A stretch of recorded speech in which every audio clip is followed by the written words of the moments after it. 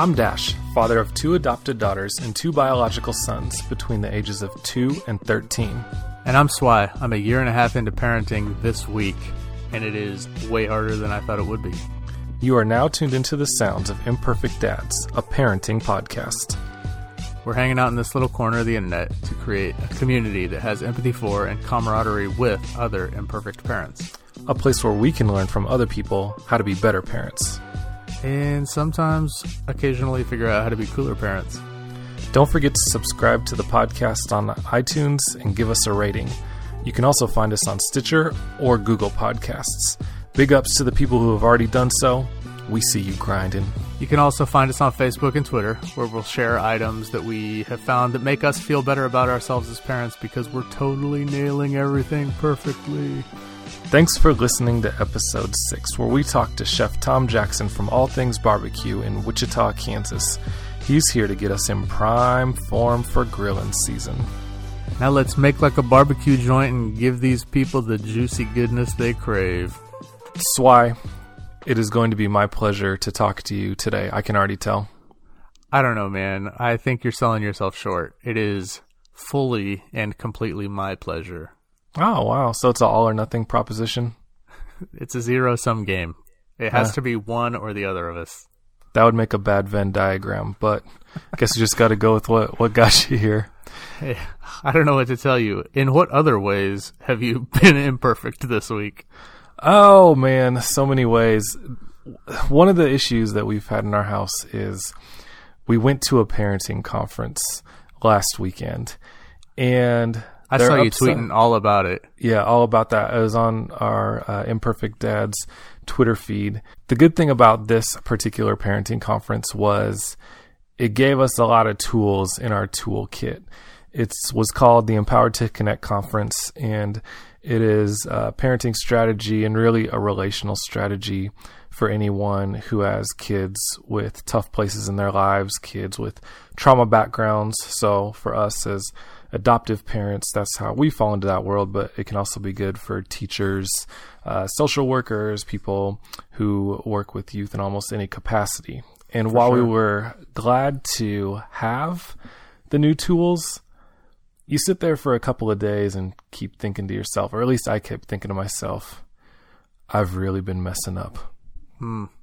Which isn't... That's heavy to live with. Yeah, it's not the greatest feeling in the world, because you can't rewind and go back and do all of these things in a better way. It's not like going online and reading the strategy guide to a video game, and then you're like, oh, well, I'll just start over and do it this way the next time. Button. yeah, like we've already been doing it for a while. So I think for me, sitting in my imperfection as a parent and to know that it's good to get the new information, and now I have an opportunity to practice these new things that I've learned, but it's not all gonna fall into place in one day or even 1 week. It's gonna be a journey. For sure. It's hard to also take into account that the other person, your child who hasn't been to this conference and doesn't know what you're doing, there's always that variable that you have to take into account too.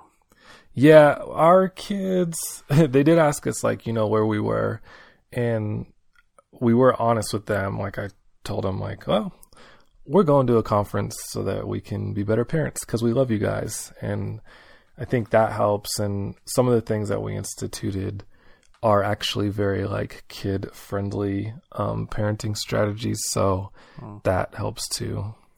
When you told them that you were going to be gone to be better parents, did they all in unison scream, "No, Dad, you're the perfect parent already. I don't understand why you would need a class on this"? Not in unison.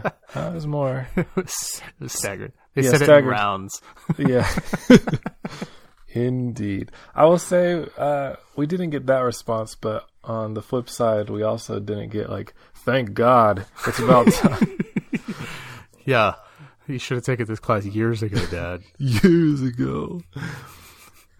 Well, my wife and I aren't the only imperfect parents. Did you have any imperfect parenting revelations or moments? Man, I tried to do too much this week. I got up early with the kid on Saturday morning and was, dealing with that, trying to let my wife sleep in. She had a long week, so I was up at 6 with the kid, hanging out, trying to keep him quiet, blah, blah, blah. And then about 9, when I was like, okay, we need to eat breakfast here. I'm going to make like some pancakes, have a fancy little breakfast here. And then, maybe even take it to my wife and have breakfast in bed, so me and my wife and the kid and probably the dog could all just, have a relaxing breakfast. Eating pancakes in bed? Eating pancakes in bed. Sounds relaxing. It does sound relaxing. It's the first time I've tried to do it since we had a child. And so I think I just bit off more than I could chew. So the kid's like, crawling in between my legs while I've got the griddle hot and I'm, slinging pancake batter and the dog is over here barking and the baby's playing with the pots and pans underneath the counter. And all of a sudden I see this hand reach up. He was like in between me and the counter and he was sitting down playing with some like Tupperware, plates and stuff. And all of a sudden I see this hand come up and he just like straight up just grabs the edge of the griddle. Oh. Burned his fingers, has big old blisters on his fingertips, and he just started screaming. And so I've got like pancakes that are burning and I'm trying to comfort him and trying to like get the pacifier in his mouth and, try to do all this in a somewhat quiet way so that it's not, the first sounds that my wife hears when she wakes up in the morning, her baby screaming and, the smoke alarm going off from burnt pancakes. So I did too much. I was doing too much and just wasn't able to keep all those plates spinning, Has he recovered from the injuries? Like how bad was it? Yeah. He's still got the blisters on his fingers. This is 2 days out, 3 days out. So he's still got a little bit of the blister on his fingertips, but we slathered, burn cream all over his hands and stuffed his hand in a couple of socks so he couldn't like wipe it off, and so I don't know if that helped, or I'm sure it did help. It stopped him from screaming a little bit at least. But yeah, man, it's just like, especially when it's something like that you see it happening in slow motion and you just like, no, try to stop it. And then it just like breaks your. I know that we are not the only ones who have had situations like this in life. So if you would like to share an experience where you felt like you were not a perfect parent, feel free to email us imperfectdads@gmail.com or #imperfectdads on Twitter. What have you been doing during nap time, man? Well, my dad distraction has admittedly extended past nap time. This is the most wonderful time of the year for me. It's the time where there are basketball tournaments happening on the television. We just wrapped up the NCAA basketball tournaments, and both the men's tournament and the women's tournament had just a lovely, compelling final games. And then that has now ushered us into the NBA playoffs, which are a bit long, but still the love of my life because I grew up as an NBA fan, and I'm excited to be in this place and soaking in as much basketball as I can possibly soak in. Yeah, really living the dream there. Yeah, a lot of it, it's about the right now always with sports, but like my relationship with my dad is wrapped up in a lot of it. He had season tickets to the Portland Trailblazers when I was growing up, so we spent a lot of time going to those games. He worked in high schools when I was growing up. We spent a lot of time in high school gyms together, and that was the one sport I played, which meant that a lot of the conversations that I had when my dad was teaching me sports ball type stuff was around basketball. And I learned last summer when my 7th graders started doing the summer basketball thing that I just love being in the gym. It doesn't really matter what age is playing. Something about the smell and the sounds and just like listening to other people get coached. I just love it. So this is a fun time of year to do some of that stuff. Yeah, I think fondly when I hear the squeaking of the basketball shoes on the court. That is a good sound. Sometimes in middle school basketball, it's not so much the swish of the net, but just the ball kind of careening off of other hard surfaces. Hitting the padding on the wall. Yeah, but it's still a lot of fun. Yeah. How about you, man? What have you been up to? I've been meeting with a few of my mentors to kind of figure out what I want to do with my life, how best to channel my passions into the discourse. I have been off Facebook for a few months, and that's probably a really healthy move for me because it was taking a lot of my time and energy and emotional capacity. So I'm just kind of trying to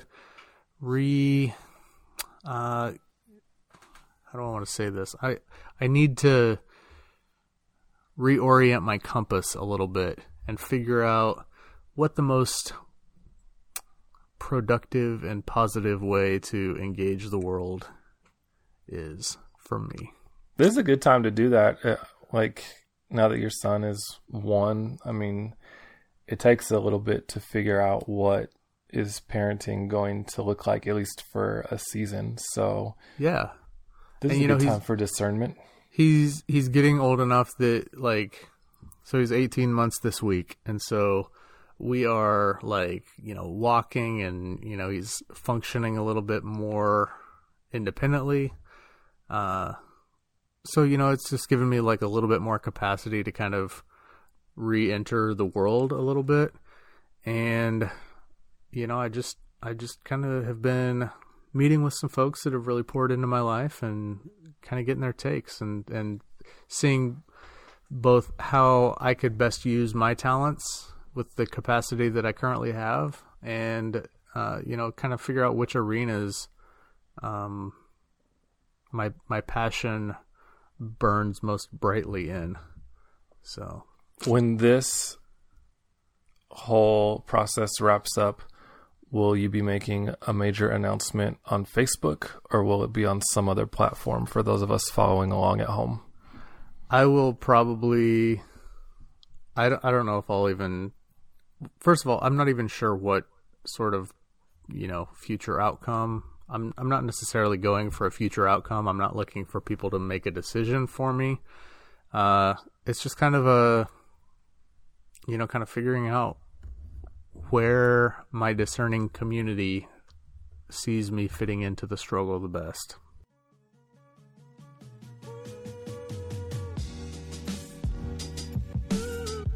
Our guest this episode is Tom Jackson. He's the staff chef at All Things Barbecue, where he develops cooking classes and private events.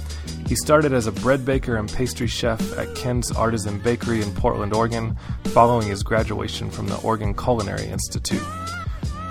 While a lot of the podcasts, classes, and videos he produces focus on cooking meat, Chef Tom isn't afraid to show his range when sharing his cooking tips and expertise.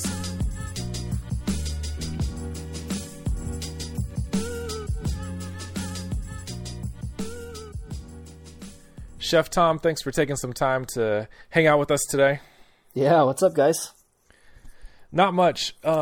You are the only person I know who is a chef. And I think a lot of us feel like we can cook well in the kitchen, or at least cook decently. But what does it look like to go to culinary school? Yeah, well, I can tell you, one of the things I learned in culinary school is that you're only a chef because someone pays you to have the title of chef. So for what it's worth, you guys can be chefs too. I just have to write you a paycheck, So it's not a terminal degree per se? Yeah.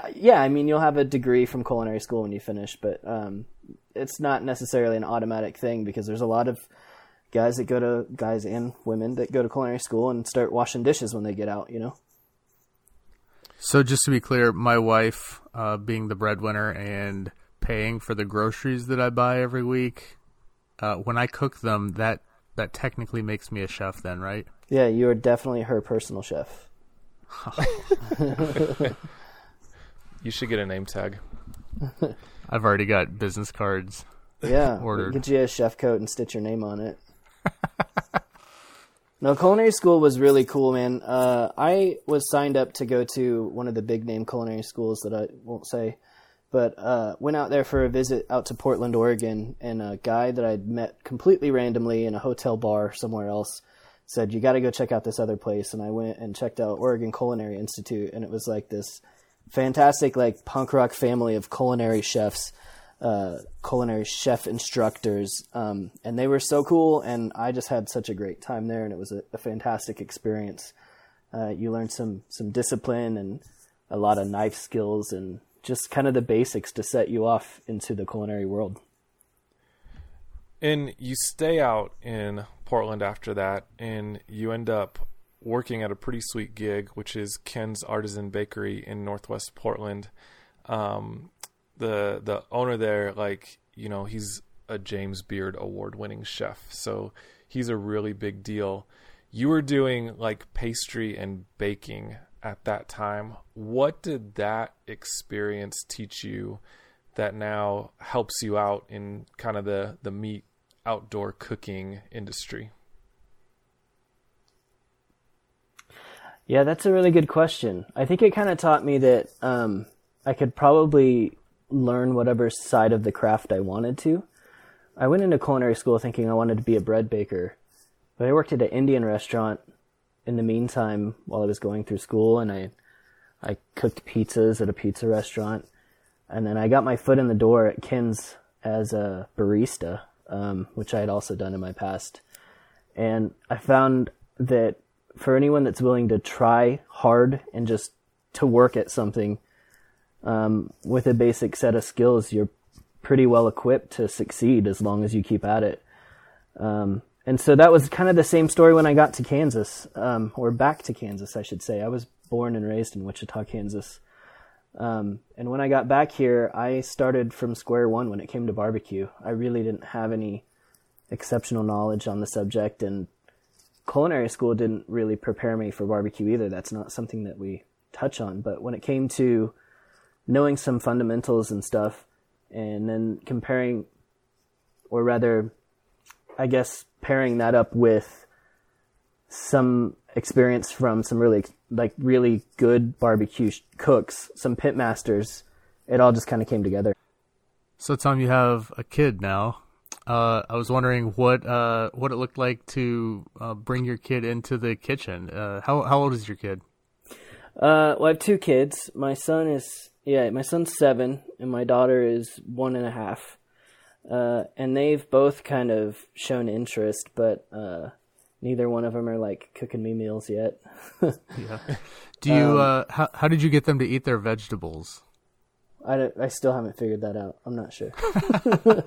You put it in one of those puree pouches with apples and bananas and stuff too. Oh, see, it's interesting that you say that, because I just read an article the other day about how parents often do that. They, blend fruits and vegetables to mask the taste, and that's what we've done too. I mean, our son is like 18 months old, so he's definitely gotten into the picky eater phase.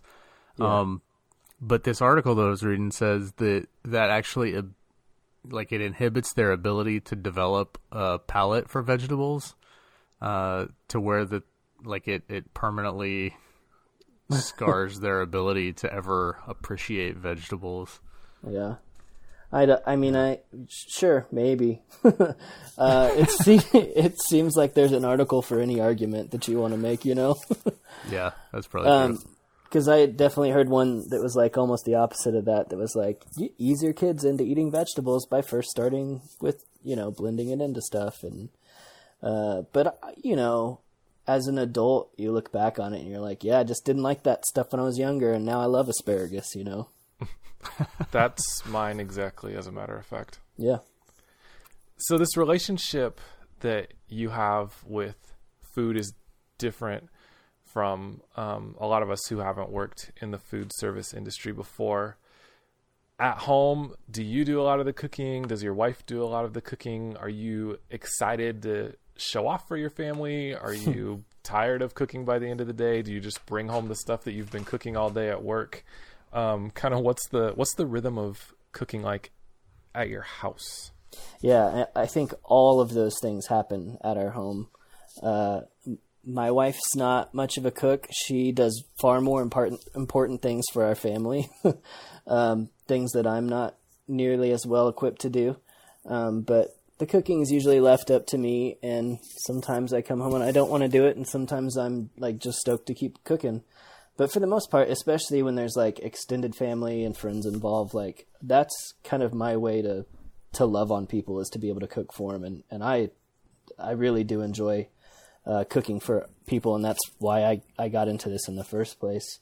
But as far as like a routine goes, like anyone else, it's just about kind of setting a schedule for the week and saying this is what we're doing, and, you know, meal planning and that kind of stuff. And that's how things get done.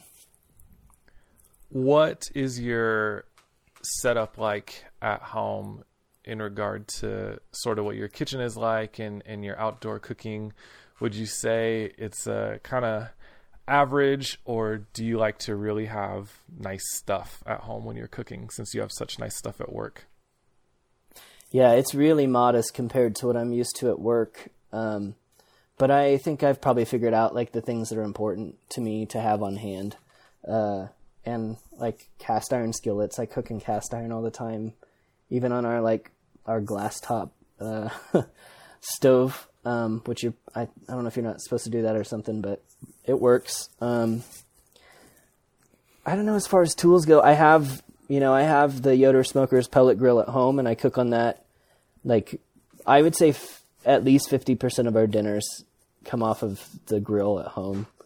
And most of the time it's really basic stuff, like we grill chicken breast probably most of the time. It's kind of boring, but it's good stuff to eat, and it's pretty versatile.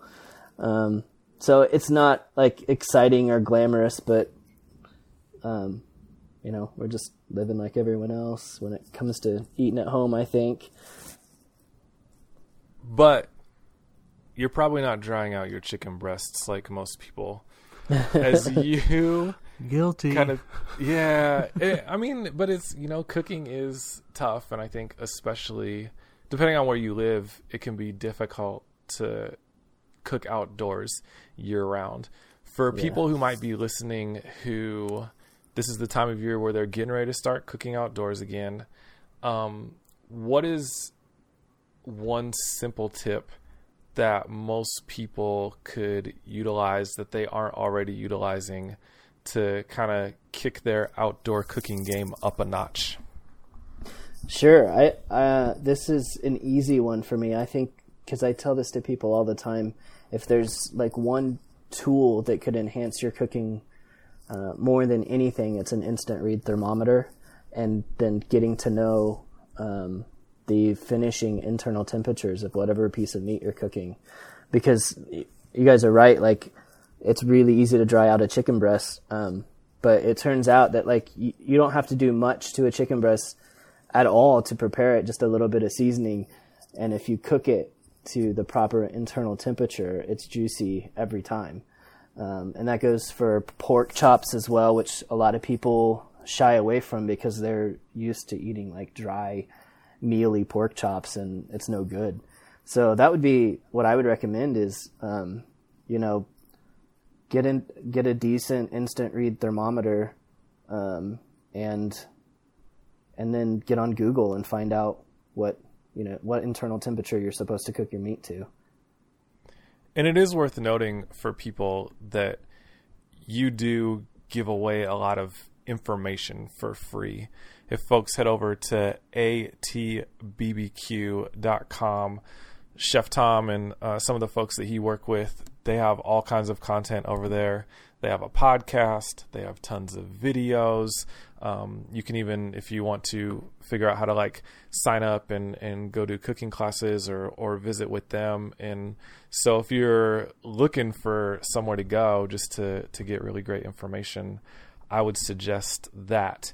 you are getting ready to you are getting ready to teach a fantastic class. I would have to think this might be almost a dream job class. You can correct me if I'm wrong, but you're going to an event in Australia called Meat Stock, and you get to teach a class there. What are you teaching down under? Yeah, they really just left that up to me. Like, what if you had to fill, I don't know how many hours it's going to be, 4, 6, 8 hours. What would you want to teach? And you know what we eat the most of at home is Mexican or Mexican American food, tacos and carnitas and al pastor and barbacoa and all of, like, I love that food. So I don't know how true this is because I've never been to Australia, but from the few people that I've asked, maybe they don't have as much exposure to that as we do, especially, down here in Kansas and even further in the Southwest, further south and further west towards Mexico. So I'm going to go in there and I'm going to tell them what I know about Mexican barbecue. And it's certainly not like I'm no authority on authentic Mexican barbecue, but I know what I like to cook and I know what I like to eat.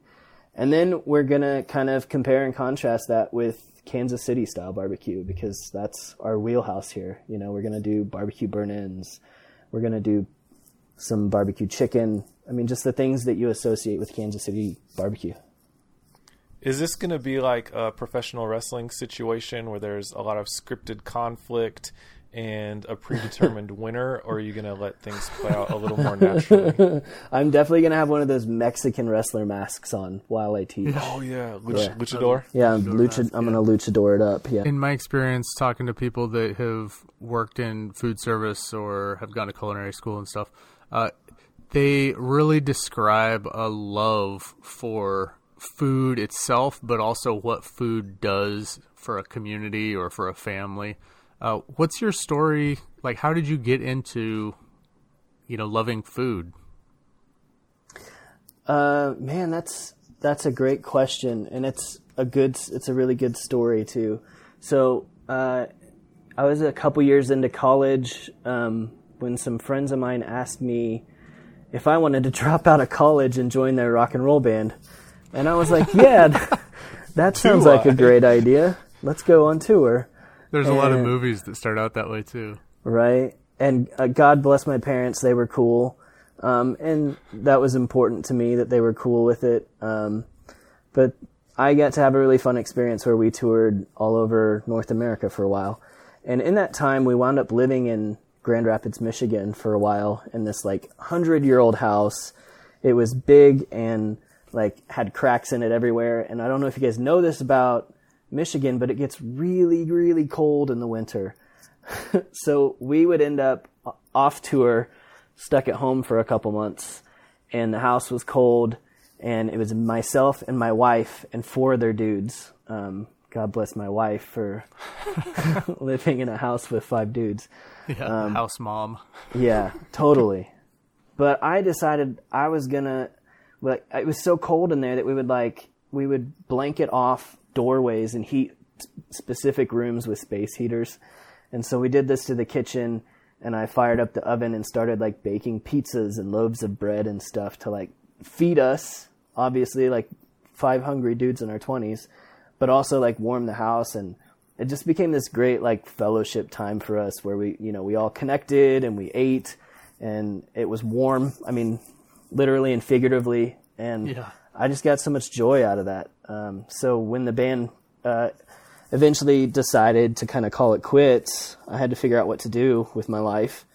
And I decided maybe I know that your dad has shared some of his passions with you, like hunting and fishing, and those are things that you guys do together. You've started handing down some of your passions to your kids, like soccer and specifically the Portland Timbers Football Club. Rose City Till I Die. Yes, Rose City Till I Die. What did your dad kind of teach you about how to expose your kids to your passions without being overbearing about it? I feel like with my dad, like as a kid, I just remember that we did things. I don't know that I remember, like, well, for example, my dad asked me if I wanted to play t-ball when I was a kid, and I said no, because I was just super shy. And he signed me up anyway, and I did it, and I ended up playing baseball longer than any other sport, and I'm so glad that he did that for me. So I think that there's definitely a balance of, like, understanding your kid. Like, you've got to understand your kid to some extent. They may not think they're ready for something when they are. But as far as just like time with him and my mom and my brother, we grew up going fishing a lot. And at the time, I think, especially being in like middle school and high school, I maybe didn't think it was cool all the time.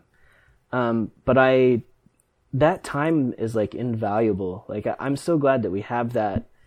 And as I think about it now, I'm just like, that I had nothing but fond memories of spending time together. So I guess I'm not just saying like make your kid do whatever you want them to do, but because I understand with my son, he's gone back and forth on a few sports, and I always ask him what he's interested in. But at some point, it's great to like help him take a chance, on something that he could really enjoy being a part of. And then in some instances, I can just see the things that bring him joy. Like, my son loves to go fishing, and he loves to do that with his papa now, my dad. So it's really cool that's kind of spanned generations, not just a single generation now, but several. And we have a connection because of that. And in that same way, soccer's become such a big passion of mine since I discovered the Portland Timbers. And so I, like my son, who's not one for big crowds or loud noises, I've taken him to Timbers matches since he was young. And it's something that he can get excited about with me. And he knows, like, when he sees it on a calendar or something like that now at 7 years old, he's like, he gets stoked about a Timbers match coming up. And like when you say, I mean, you're talking about like taking him to Kansas City, like for the road trip, right? Yeah, yes. Kansas City we do. We'll do that again this year. But even as a 2-year-old, he had been to the stadium to watch the Timbers out in Portland, Oregon. Nice. My son was born in Kansas City, and so he kind of views MLS soccer as a bit of a rivalry, where he is a Kansas City fan because he was born there, and yeah. I'm the Timbers fan. So I just make sure that he has to go to bed before the games come on if I don't have a great feeling about how the Timbers are going to do. Oh, it's always scary when the Timbers play at Kansas City. Yeah. Yeah. Yes. But the good thing about going to Kansas City is there are amazing things to eat there. If you could only have one barbecue dish in Kansas City, which one would it be? Ooh, that's rough. I don't claim to be the most experienced Kansas City barbecue eater, because I'm not. So I can tell you from my past experiences, I had 2 really great dishes at Q39. Of all things, their chicken wings with that cilantro sauce that they make. Man, so good. But their burn-ins were fantastic as well. Have you met the guy that started Q39? I have not. He's a friend of a friend, though. Gotcha. Yeah, he's a cool dude. He started as a chef, I believe, and then got on like the competition barbecue circuit. Right. And then started a restaurant. So yeah, he's kind of been like the full circle, the entire gamut of right, touching all the different that's really cool aspects. I went there, the first time I went there was when it had just opened, and I went there for lunch, and so he was super eager to like come out and meet everybody, and he like came out and was just like chatting me up and really wanted to know just what people thought about the food. And now the place is packed and it's really hard to get a seat, so I'm sure he's just like buried in other stuff. But he was a fun dude to talk to. Speaking of full circle, my latest experience there at Q39 was actually with a group of Sporting KC supporters. We went there after a Timbers SKC match, and Sporting fans are rad. I mean, they're just so cool. I've been to a few different away games for the Portland Timbers, and Sporting fans are my favorite. So they were really cool. We ate and drank and had great fellowship with them as well.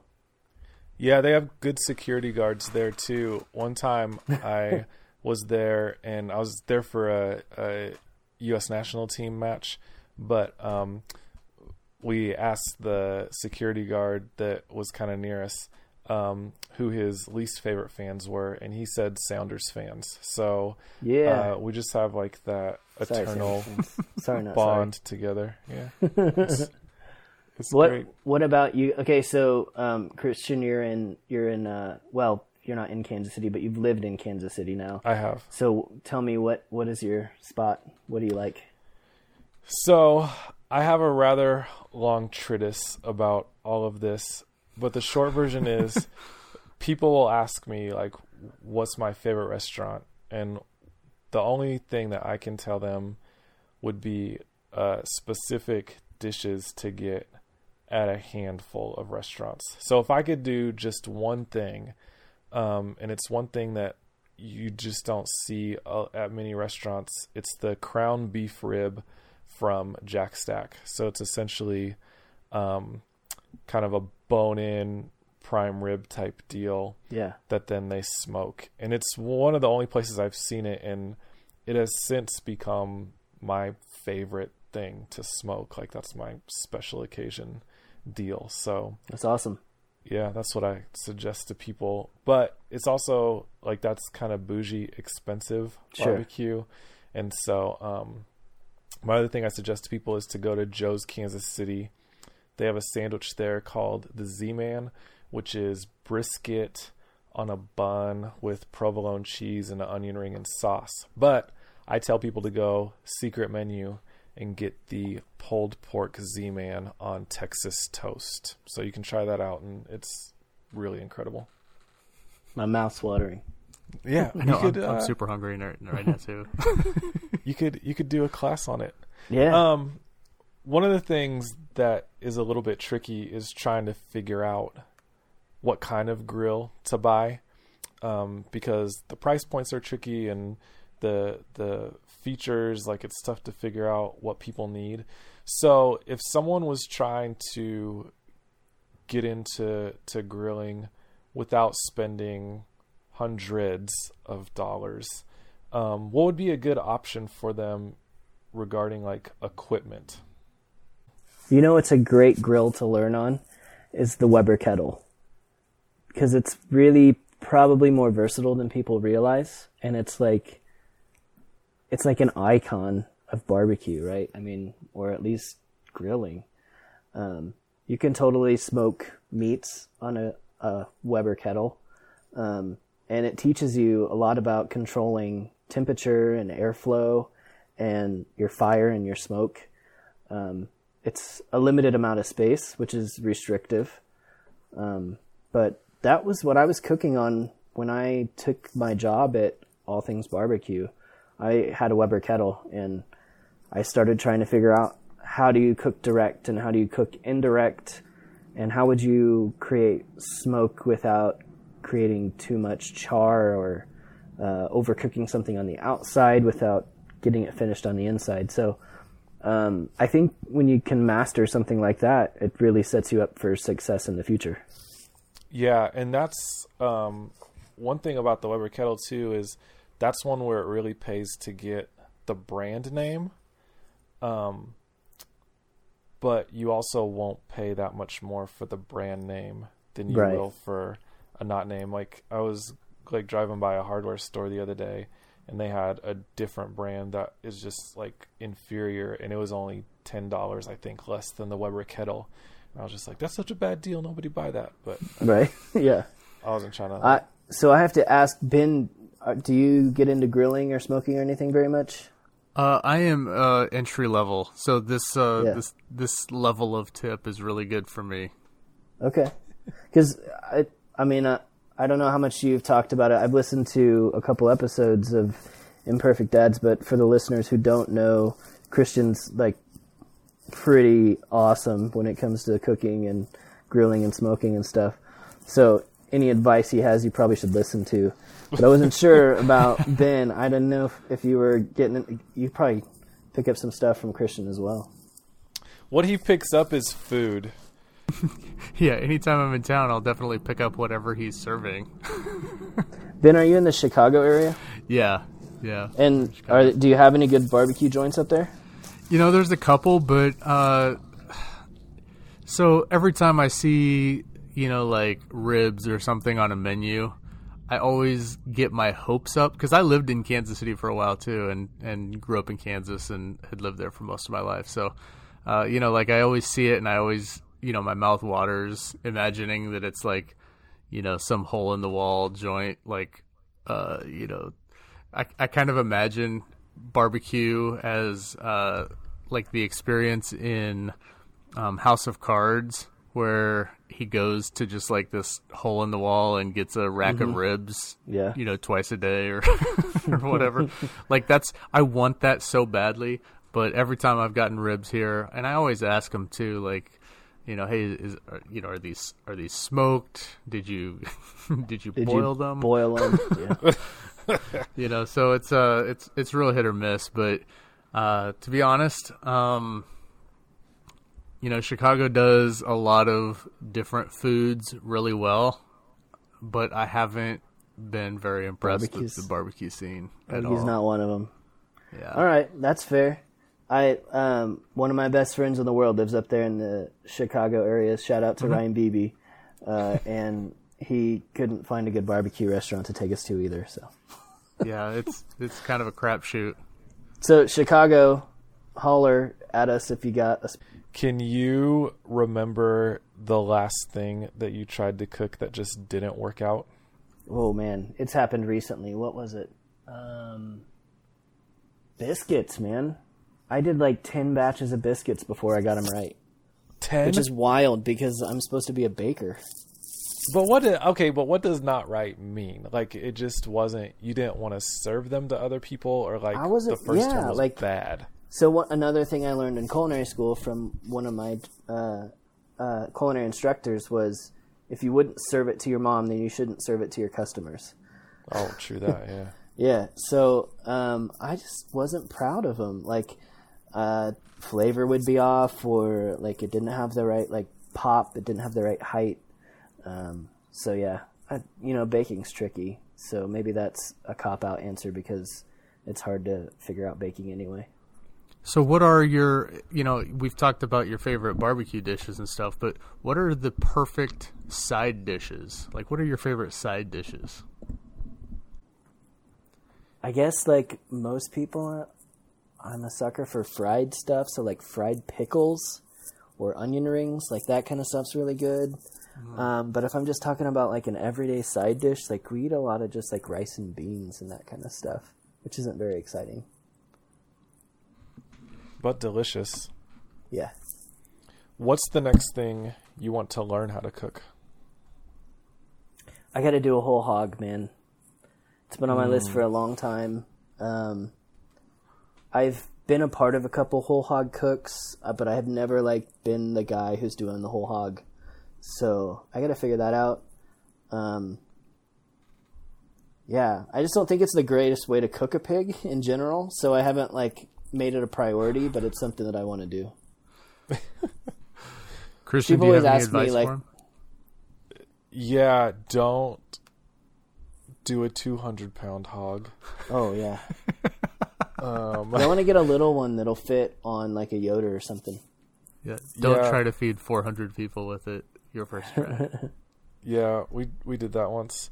But the other thing is that the idea of doing it on a smoker is a good idea, because I have been expressly forbidden on any number of occasions from cooking an entire animal in the ground of our yard. So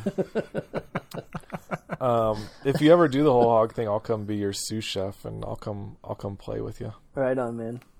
I've watched the guys that do it out like in the Carolinas where they've got, like splayed out and sandwiched between a couple of pieces of chicken wire, and they're flipping it over a charcoal fire and stuff. And it's all really cool. I haven't had that experience yet, so I'd like to give that a try.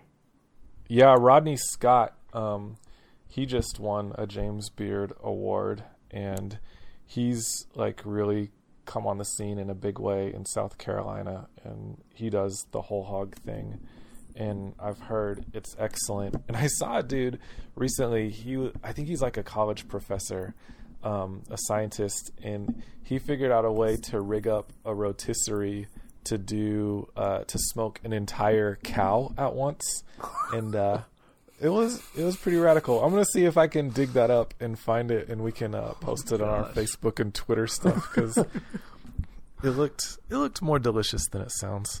It sounds insane. Yeah. So a couple more things for the people to help people out. Say they're not meat people, but they still want to do some outdoor cooking. What are some good vegetarian options for people who want to grill their food?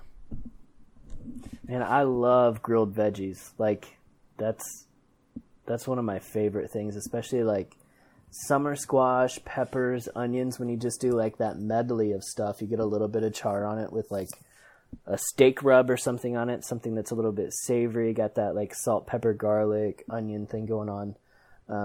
That stuff just chopped up in like a bed of rice is as good as a steak to me. I love eating that stuff at home too.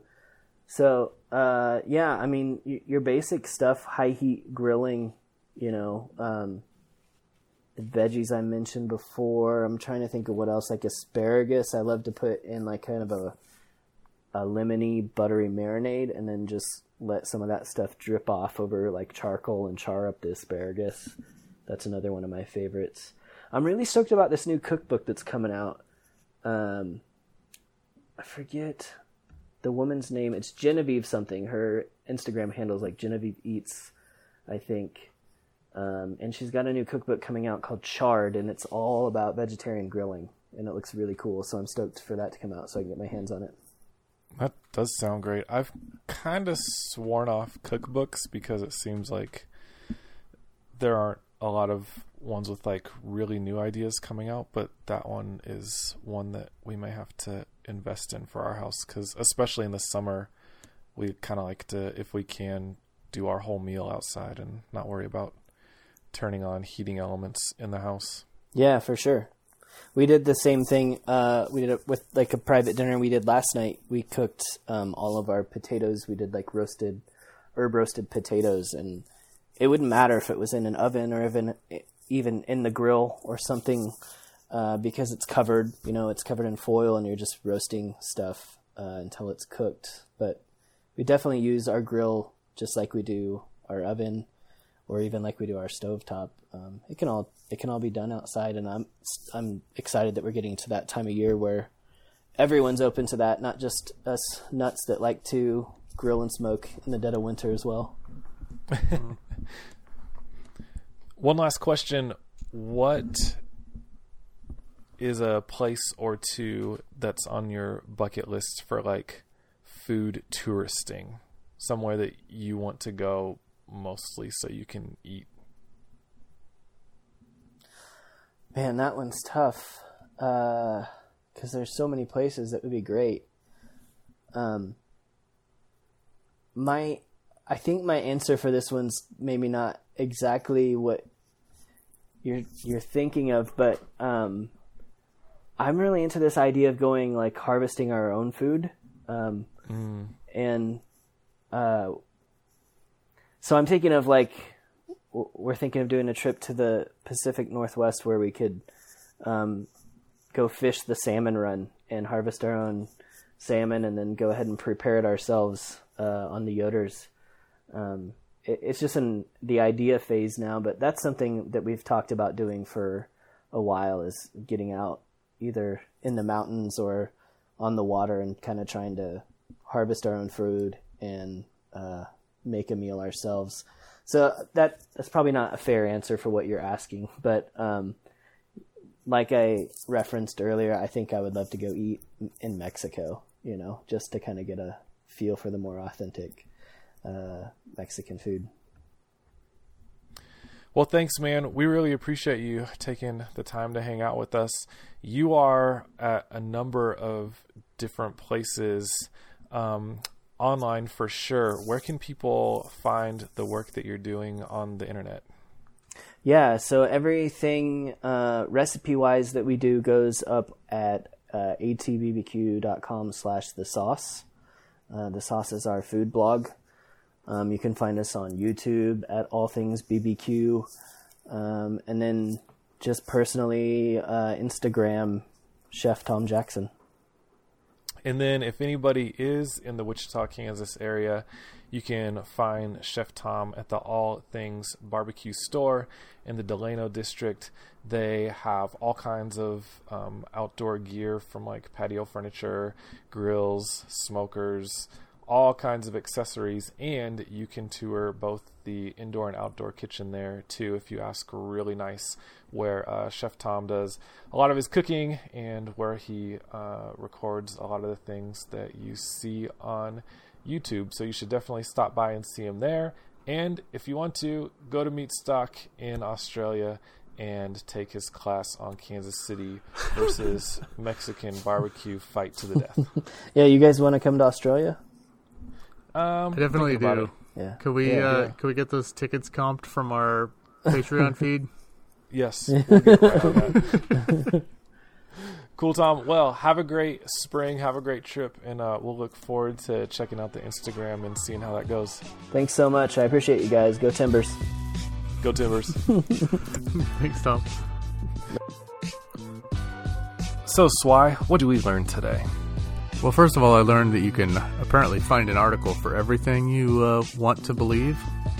But I think more importantly, I learned that the stories behind people's passions always bring a smile to my face. It was really cool hearing about how he kind of fell in love with cooking while he was touring with his band and that whole story.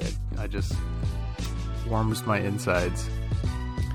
And I learned that there's a lot more crossover than I really knew when it comes to different aspects of cooking. And as Chef Tom went from pastry cooking and baking to meat, it kind of makes me wonder if I might not be shortchanging myself in the baking arena. You'll never know until you try. Being a new independent podcast is tough, in that you need to have a certain level of engagement to get more attention from search engines and apps. If you like what you hear, you could help us tremendously by going to iTunes, Stitcher, or Google Podcasts and giving us a rating. Seriously, it really helps. Rating us on Uber does not help, but if you decide to try, please give us 5 stars for cleanliness and good music selection. Imperfect Dads was created by Ben Swihart and Christian Dashiell. We also wrote, produced, and edited this episode. We did everything except for the music. Big ups to the Passion Hi-Fi and all of the music on this episode. Check out thepassionhifi.com to hear the selection of beats and instrumentals he has available for free and for sale. Thanks for listening. And thanks for the memories. Catch you on the flip.